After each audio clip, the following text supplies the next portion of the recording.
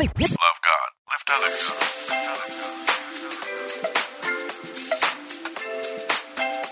Welcome to Elevate Life Church. Now, sit back, relax, and enjoy another elevated message. Here's Senior Pastor Sergio Lamone.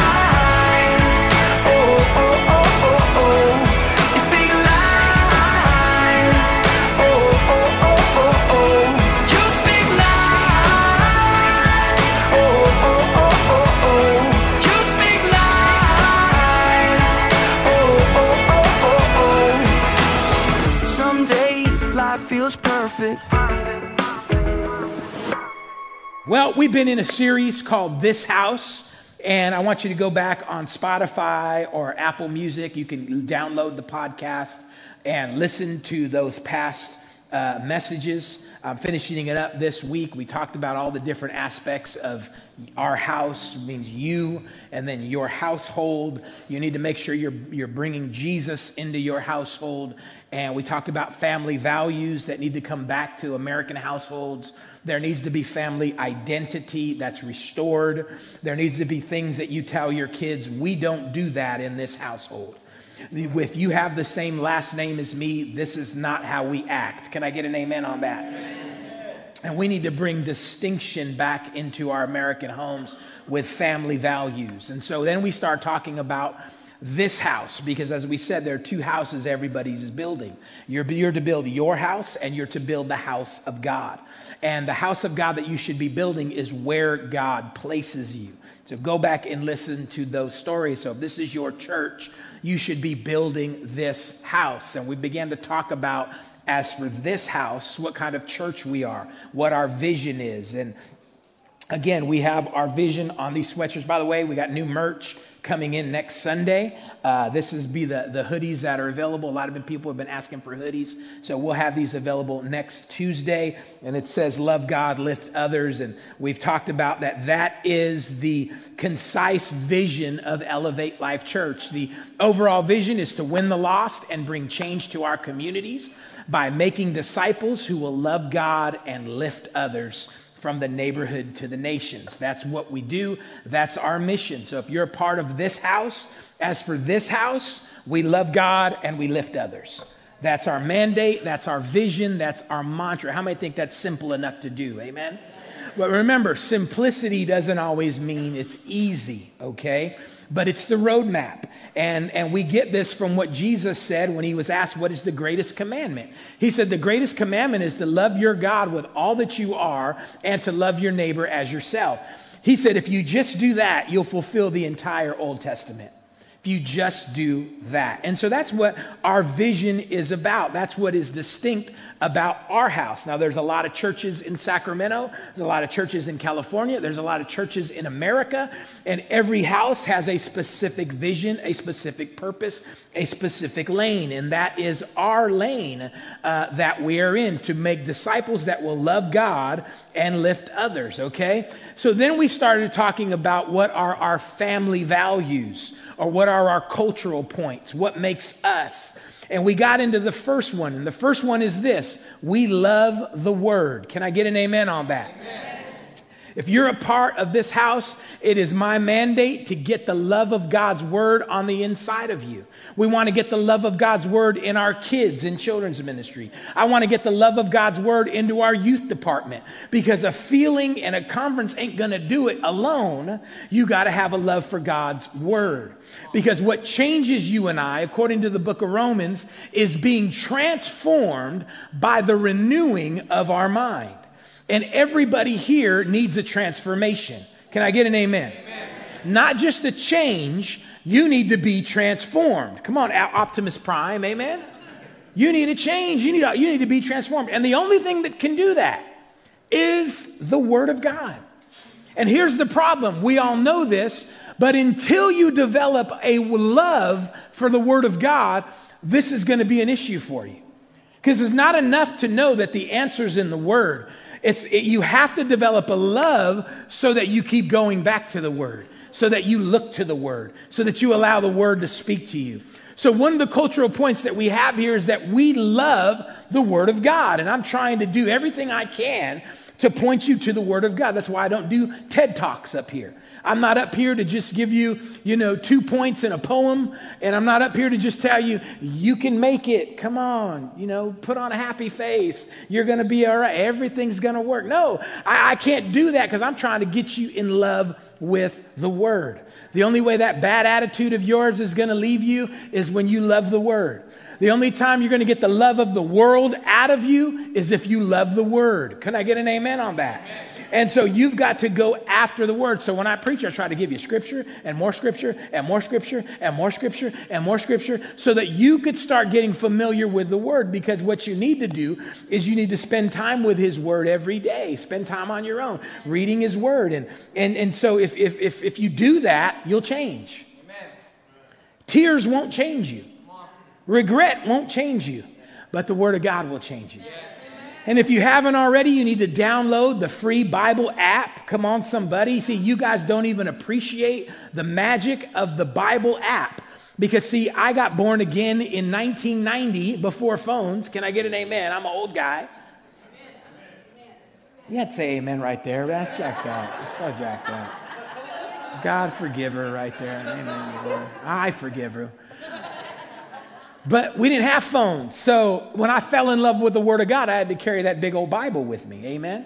And then if I wanted a second translation of it, I had to have the New King James, and then I had to have the NIV. That's 2 Bibles I'm walking around with. Amen. And then if I wanted to look up a word, I'd have to have a concordance or a Bible dictionary. I've had to carry that with me, and those suckers are like that. And so I was that guy with a big backpack with me going to church because I always had Bible versions and stuff like that. Now you don't need that. Now you just have a Bible app. And when you read a scripture in the Bible app that you don't understand and you want it in a different translation, you just poke a button. Y'all got it so easy. Come on, somebody, amen. You don't appreciate it. To me, that's like amazing because I had to work for mine. I had to work. I had to look up stuff. I had to grab books and all these things. So we can't take these things for granted. I want to encourage you. If you're a follower of Jesus Christ, you got to love His Word. Why? Because Jesus and the Word are one.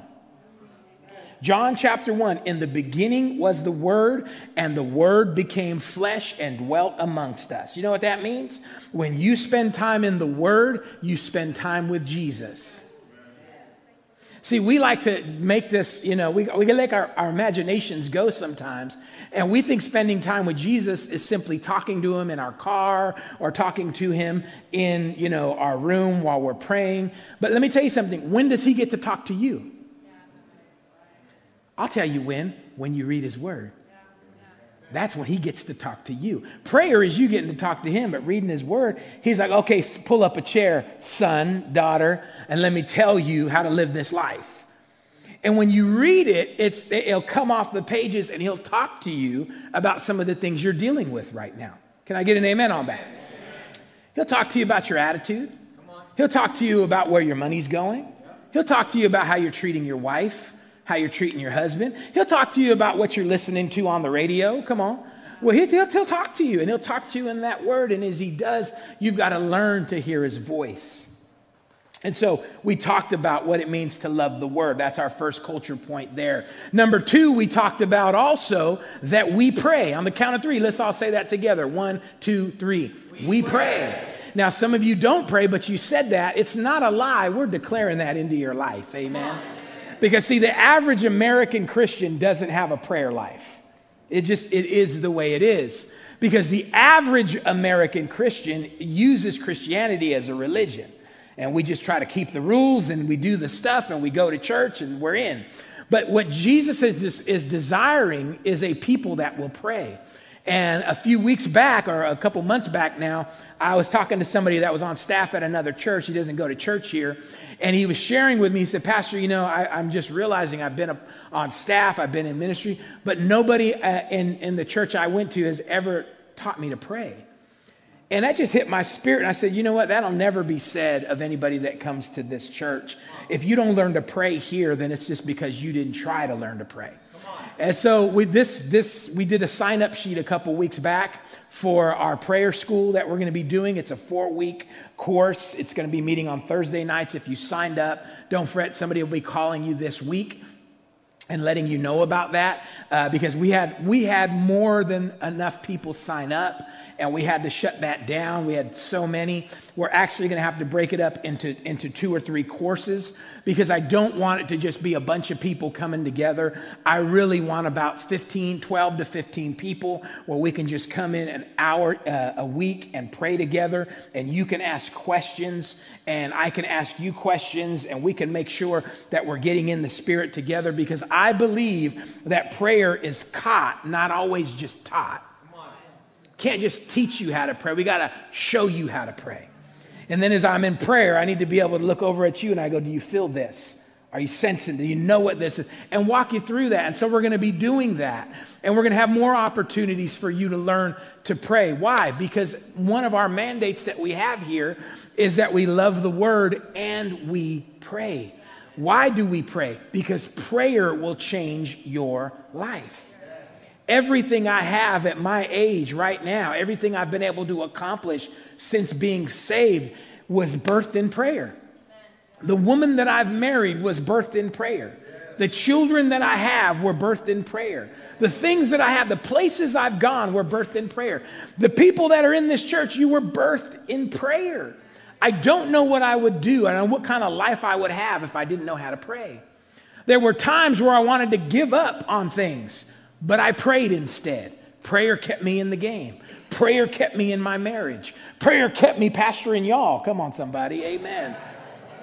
When I wanted to quit, I would go to prayer and God would encourage me. God would strengthen me. So my desire is to put that inside of you, because the book of James tells us that the effective, fervent prayer of a righteous man will avail much. Translation, prayer by the righteous, it works. It does things. You know, you could pray things into existence. I've seen it in my own life. There's no good reason why a person like me should have had the opportunity to go to 40 different nations. I don't have a website. I don't have business cards. I don't call people up and say, hey, come have me preach.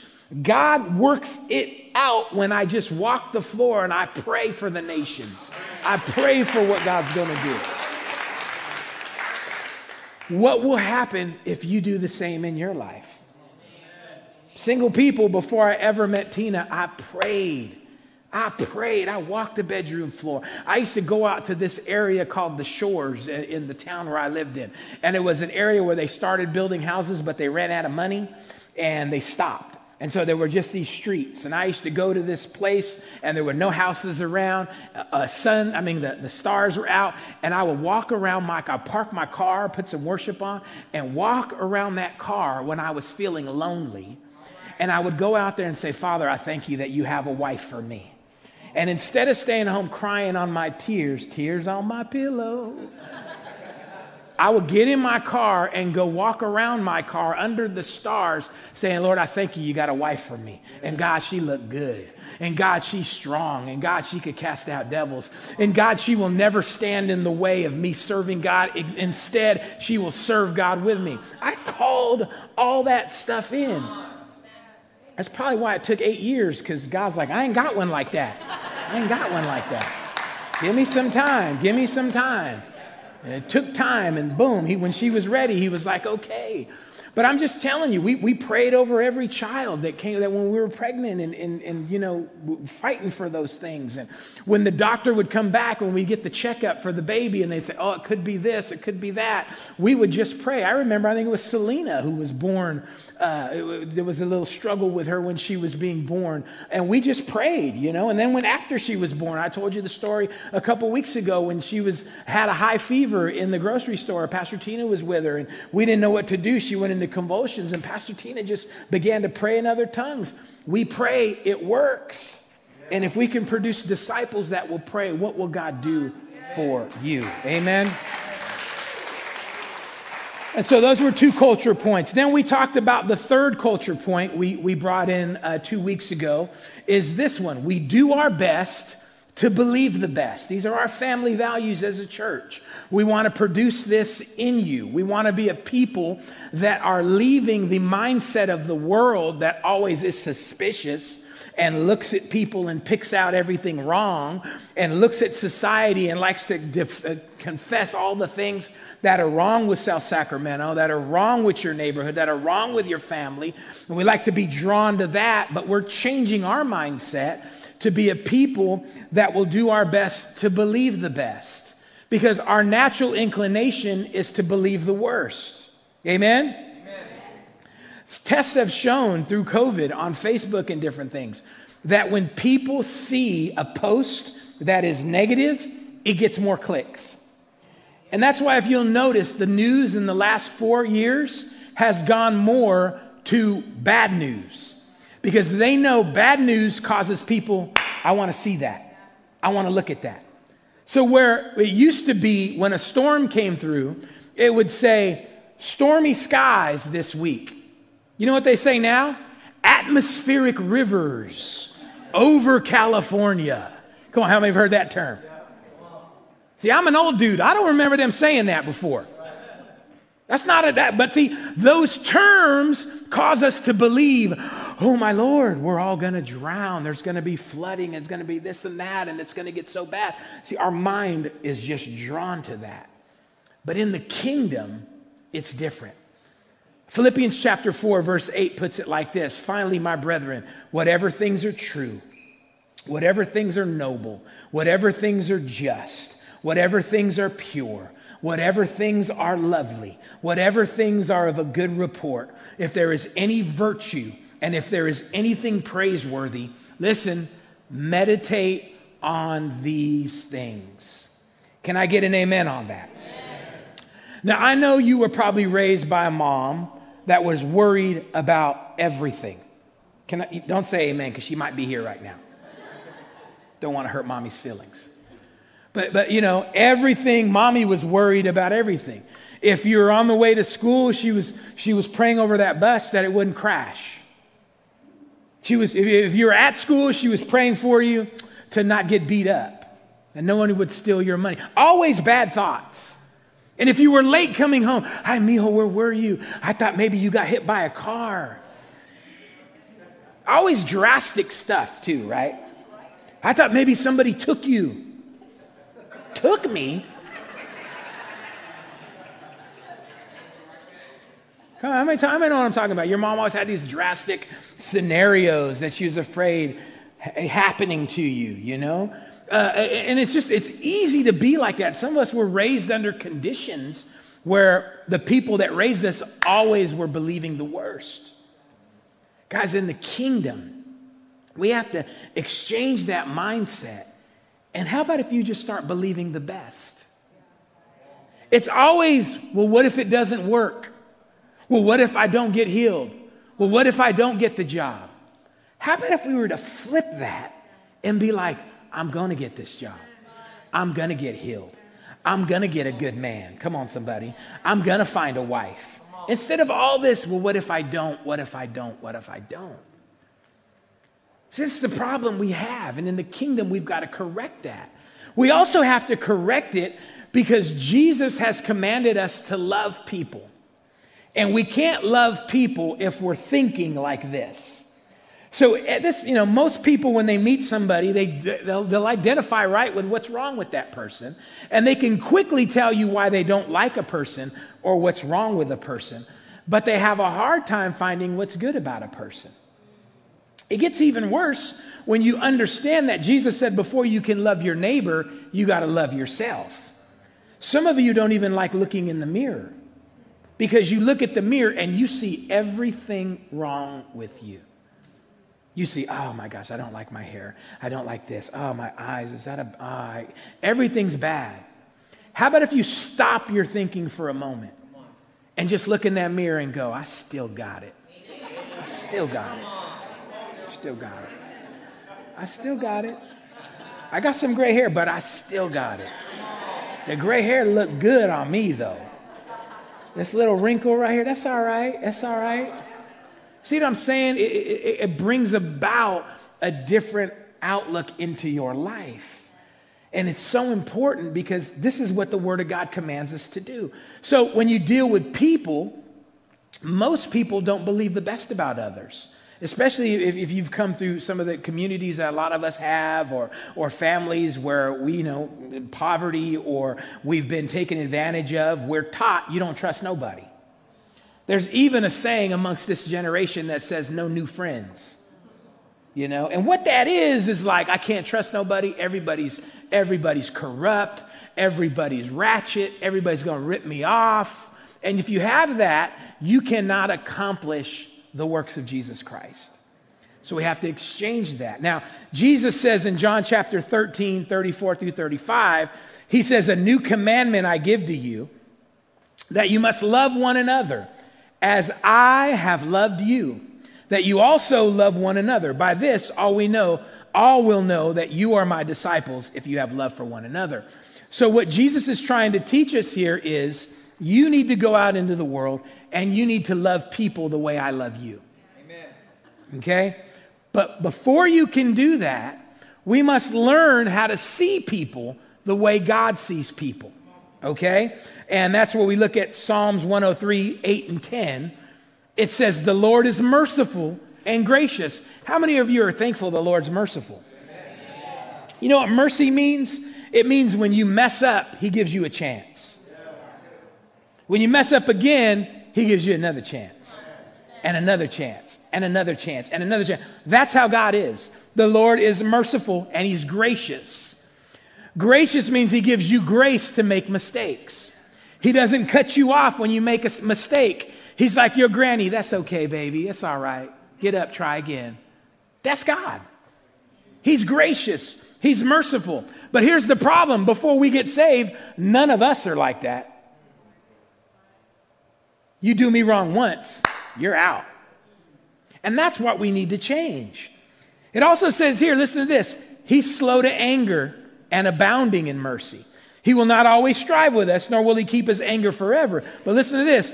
And he has not dealt with us according to our sins, nor does he punish us according to our iniquities. See, when Jesus says, love your neighbor as I've loved you, that's the benchmark right there. He's saying, do this. Be merciful to people, be gracious to people, be slow to anger, abound in mercy towards them. He's saying, don't punish them for their mistakes.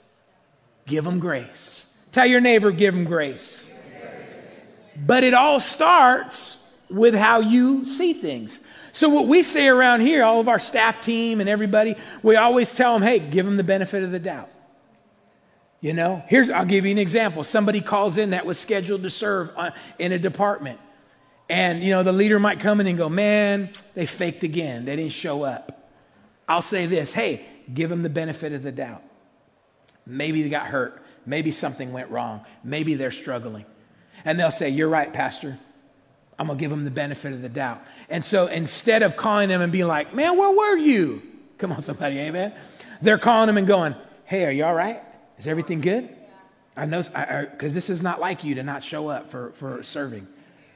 You see the difference. It all starts with giving the benefit of the doubt. What would happen if you give your husband the benefit of the doubt instead of assuming injury every time? How many know what it means to assume injury? Your husband forgets to take out the trash. And you're hecka mad about it. Not just a little mad, hecka mad about it. And you go, what's the big deal? And she goes, I always want the trash out. You knew what you were doing. You did that on purpose. You did that to make me mad. That's assuming injury. And he's going, no, baby, I just forgot. That's all it was. No. You did it because of this. See, assuming injury is not giving the benefit of the doubt. So you got to give your spouse the benefit of the doubt. Amen? Amen. Come on, you got to give your kids the benefit of the doubt sometimes. Amen? And you definitely got to give your pastor the benefit of the doubt.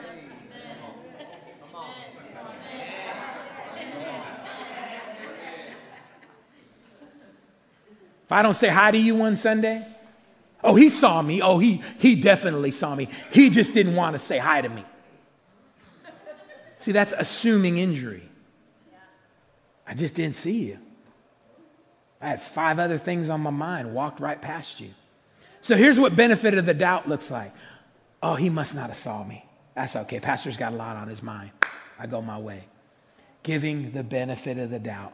Believing the best. Keeping my mind on the right things according to Philippians chapter 4. Y'all see how this works? Yeah. You're a happier person if you can control this.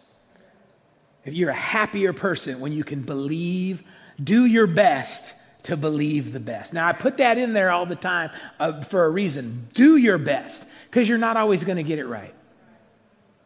You're not always going to get it right. And sometimes I got to be reminded myself, hey, man, you need to believe the best about that. And I say, you know what? You're right. I'm letting my mind take me somewhere else. Y'all see that? It's a cultural point that we want to get on the inside of you, because your relationships will be better if you're not always assuming injury. If you just say, hey, you know what? I give them the benefit of the doubt. They didn't mean it.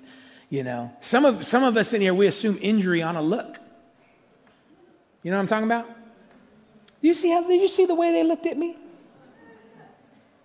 And boom, you're off to the races. Mean mugging me like that. She just got stomach problems, y'all. She just, ooh. You think she's mean mugging you. She got irritable bowel syndrome, man. She's trying to keep it together. She's in here like, ooh. She looks over at you and you're just like, whoa, what's with the stink face? Give her the benefit of the doubt. Give her the benefit of the doubt. Y'all see, we laugh about this, but you need to see how one thought can put you down a road that can mess up your day, mess up your relationships. I've ran into people and I say, hey, where you been? Oh, Pastor, I go to another church now. I was like, why? And, well, you really want to know? I said, yeah, I want to know.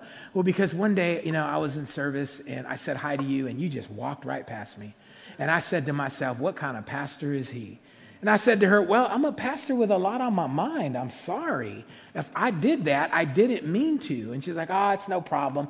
But that thought of thinking I didn't want to say hi to her put her on a path to where she's like, I'm out of here. I'm telling you guys, it happens all the time.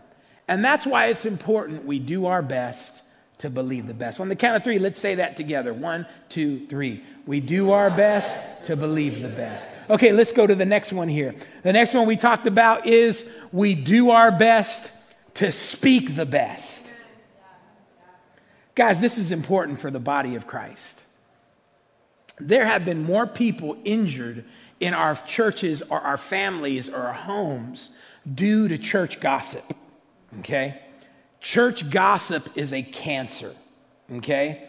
And I know gossip is usually associated with older women, okay? I won't say what age. I don't want to offend nobody, amen.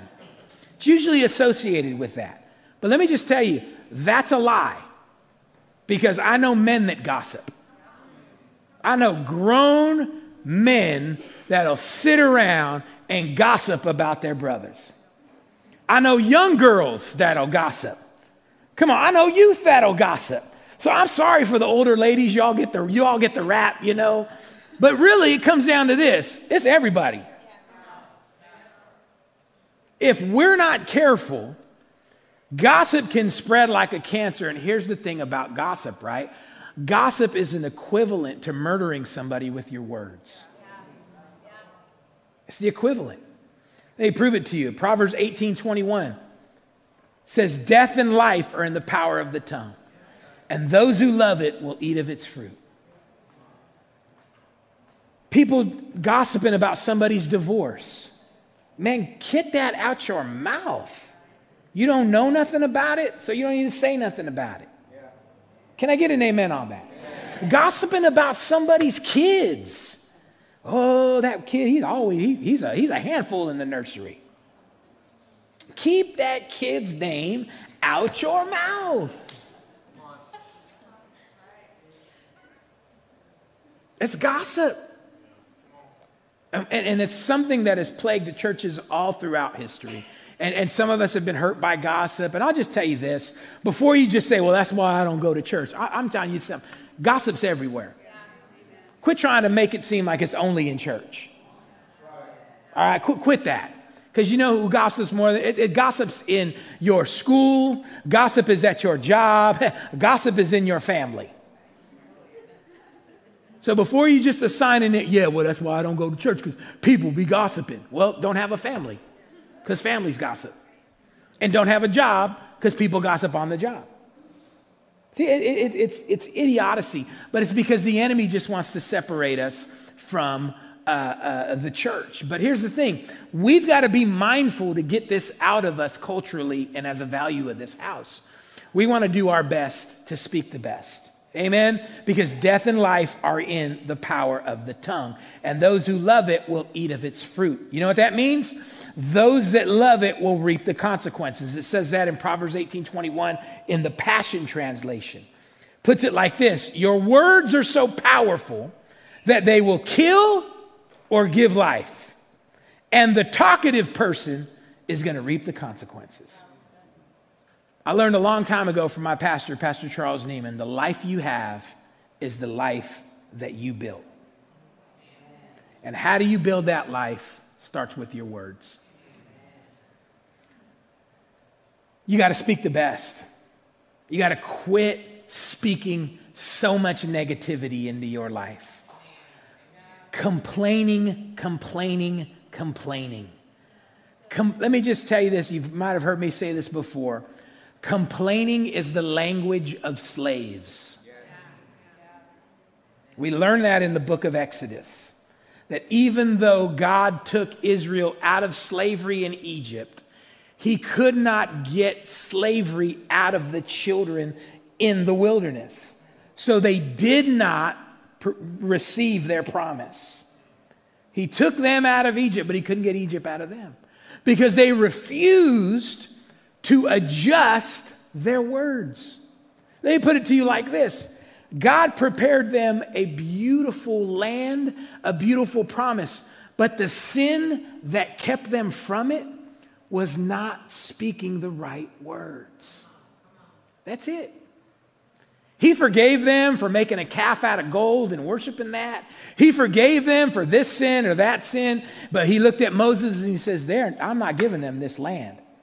They complain too much. I'm not giving them this land because they're using what I gave them for the wrong thing. Some of you were raised by people that complained all the time. And let's just be honest. Some of us here, you complain too dang much. Smile at me, church. You complain too much. Here's the problem with living like that. Proverbs says you are going to live in the life that you speak. Do you like the life you're living in right now? Look at what you've been speaking. Well, I hate this job. It's a stupid job. I hate coming to this place. Well, guess what? You're in a place that you hate coming to. I bet you first started speaking that. You're going to have what you say. Amen. Well, my husband is so stupid. Guess what you got? A stupid husband.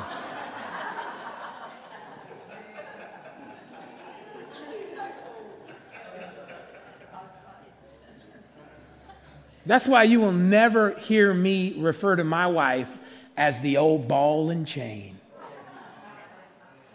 Because I ain't going to be tied to a ball and chain. So you guys that talk like that, the warden's calling me home right now. I hear guys say that stuff all the time. Hey, you want to go get something to eat? Nah, the warden's got me. She's been blowing me up. Guess what you're married to? A warden. We do our best to speak the best because words are powerful. Ephesians chapter 4, verse 29 says it like this. Let no corrupt word proceed out of your mouth, but what is good for necessary edification, that it may impart grace to the hearers. You know what this means? It means we're to speak good things that bring edification to people, build people up, because my words impart grace to the hearers.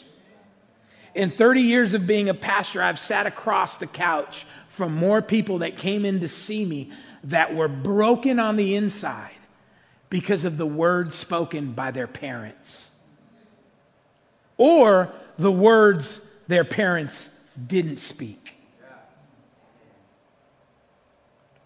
Fathers, you got to speak the right things into your kids, especially if you have daughters.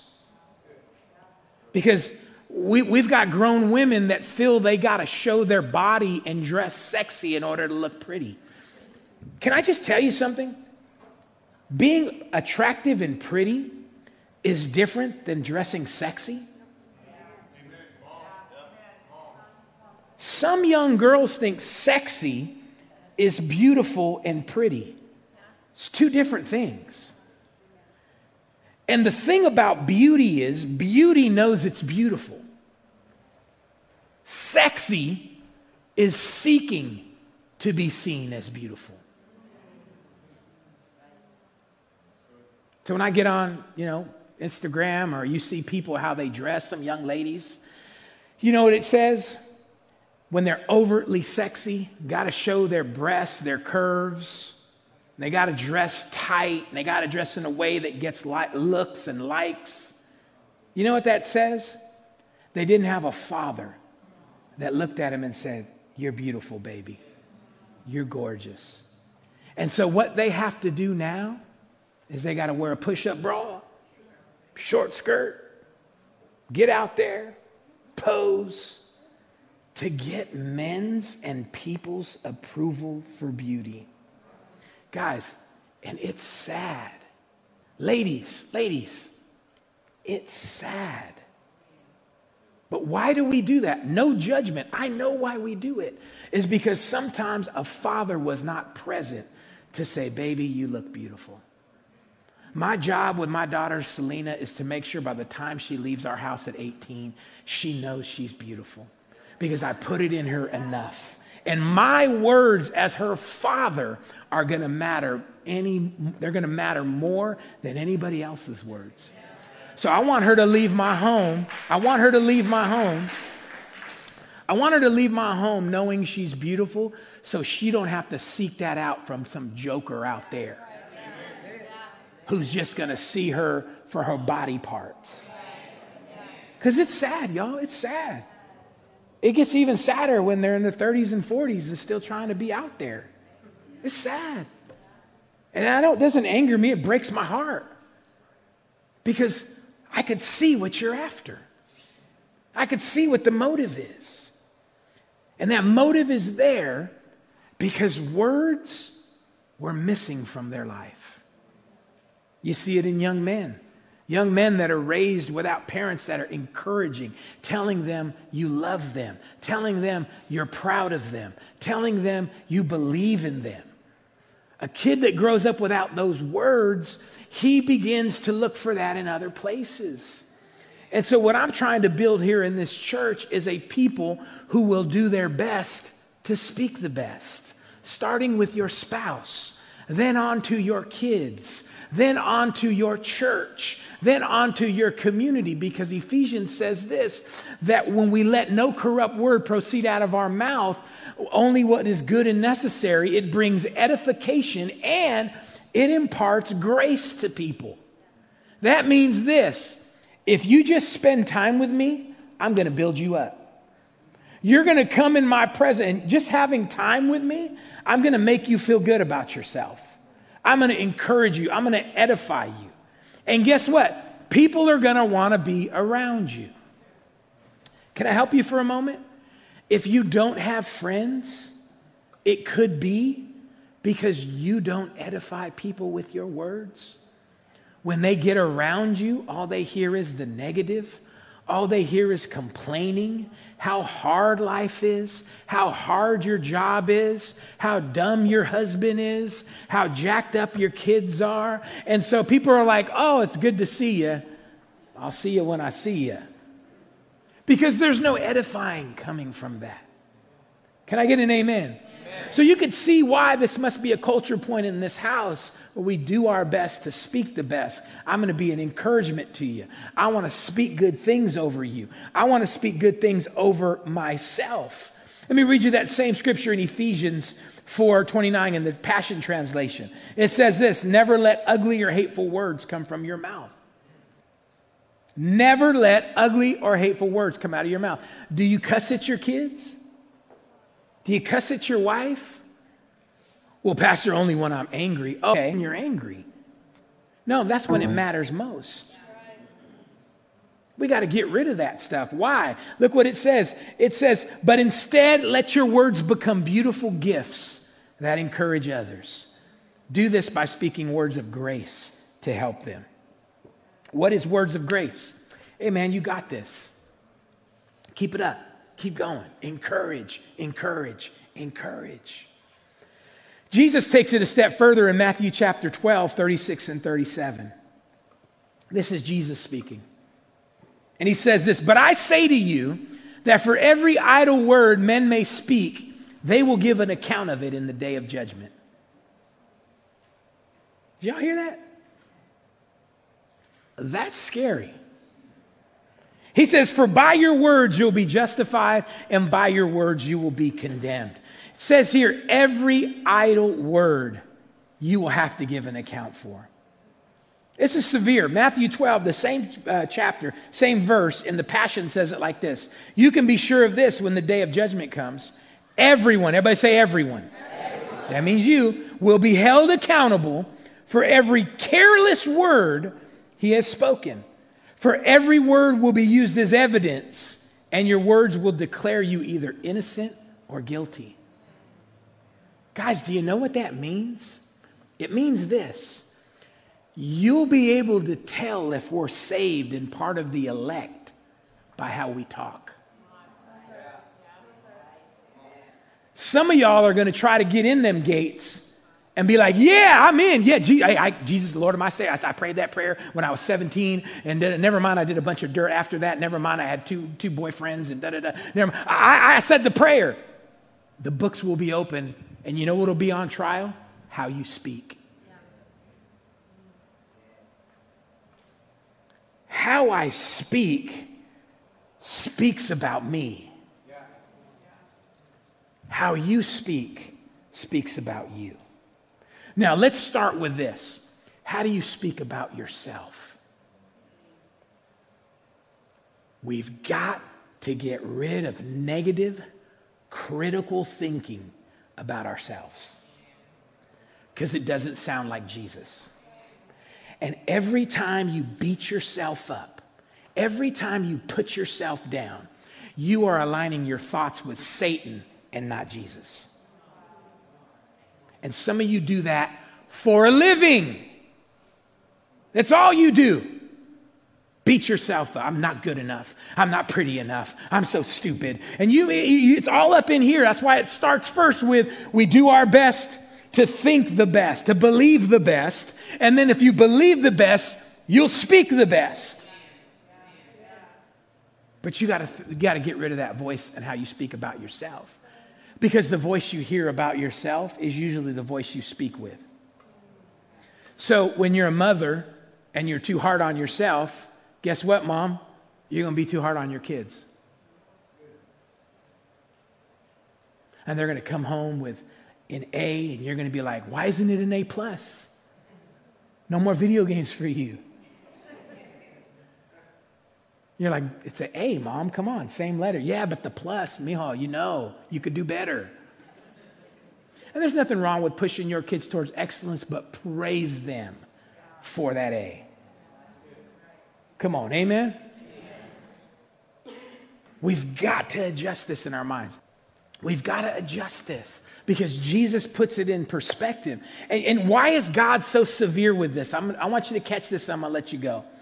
The reason God is so severe with this is because he's given our words to us as a gift. Amen. Think about this, Genesis chapter 1, 2, and 3. How does God, your Father, remember, he's your Father. You've been adopted into the family of God. The Bible teaches us we were created in his image, male and female. He created us in his image. He's your dad, which means you have his attributes, his character. You're supposed to be like him.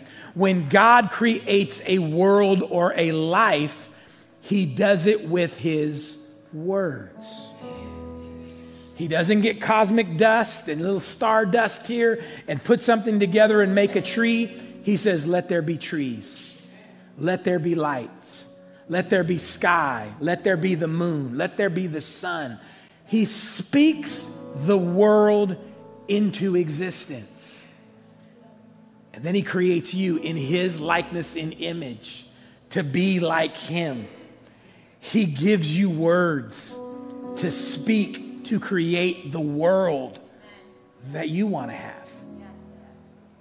He wants you to create with your mouth. And when we don't, when we just sit around and be negative all the time, I hate this job. Oh, the job you prayed for? You hate that job? Oh, the job that there's other people praying that they could have your job? That's the job you hate? The job that gave you the money to buy this house? Have this car? That's the job you hate? Yeah, I hate this job. And I hate that manager. He's so stupid. I can't stand this. Guys, you got to adjust that because you're going to have what you say. You keep saying that, guess what you'll always have? A job you hate and a boss you hate. But what could happen? This is where it takes faith. What could happen if you could walk into that on the way to that office and you're driving your car? I love this job. And God, I love this boss by faith. He's getting smarter and smarter every day. He's learning more about this job every day. I love it. You see, if you can do that, you will have what you say. Pretty soon, you won't need to do that. You'll go to a job and be like, oh my gosh, I love this job. Pretty soon, you and the boss will be best friends. I can't believe I didn't like you when I started working here. I don't know what changed. Going out to dinner, double dates and stuff. So you laugh because you think it's just, Jesus dust. It's the Word of God. Our words have the power to create. We do our best to speak the best. Well, I hope you've been encouraged by the Word of God. And if you have, go ahead and subscribe to our podcast or download our free app at the App Store, and you can continue to get Word every week from Elevate Life Church.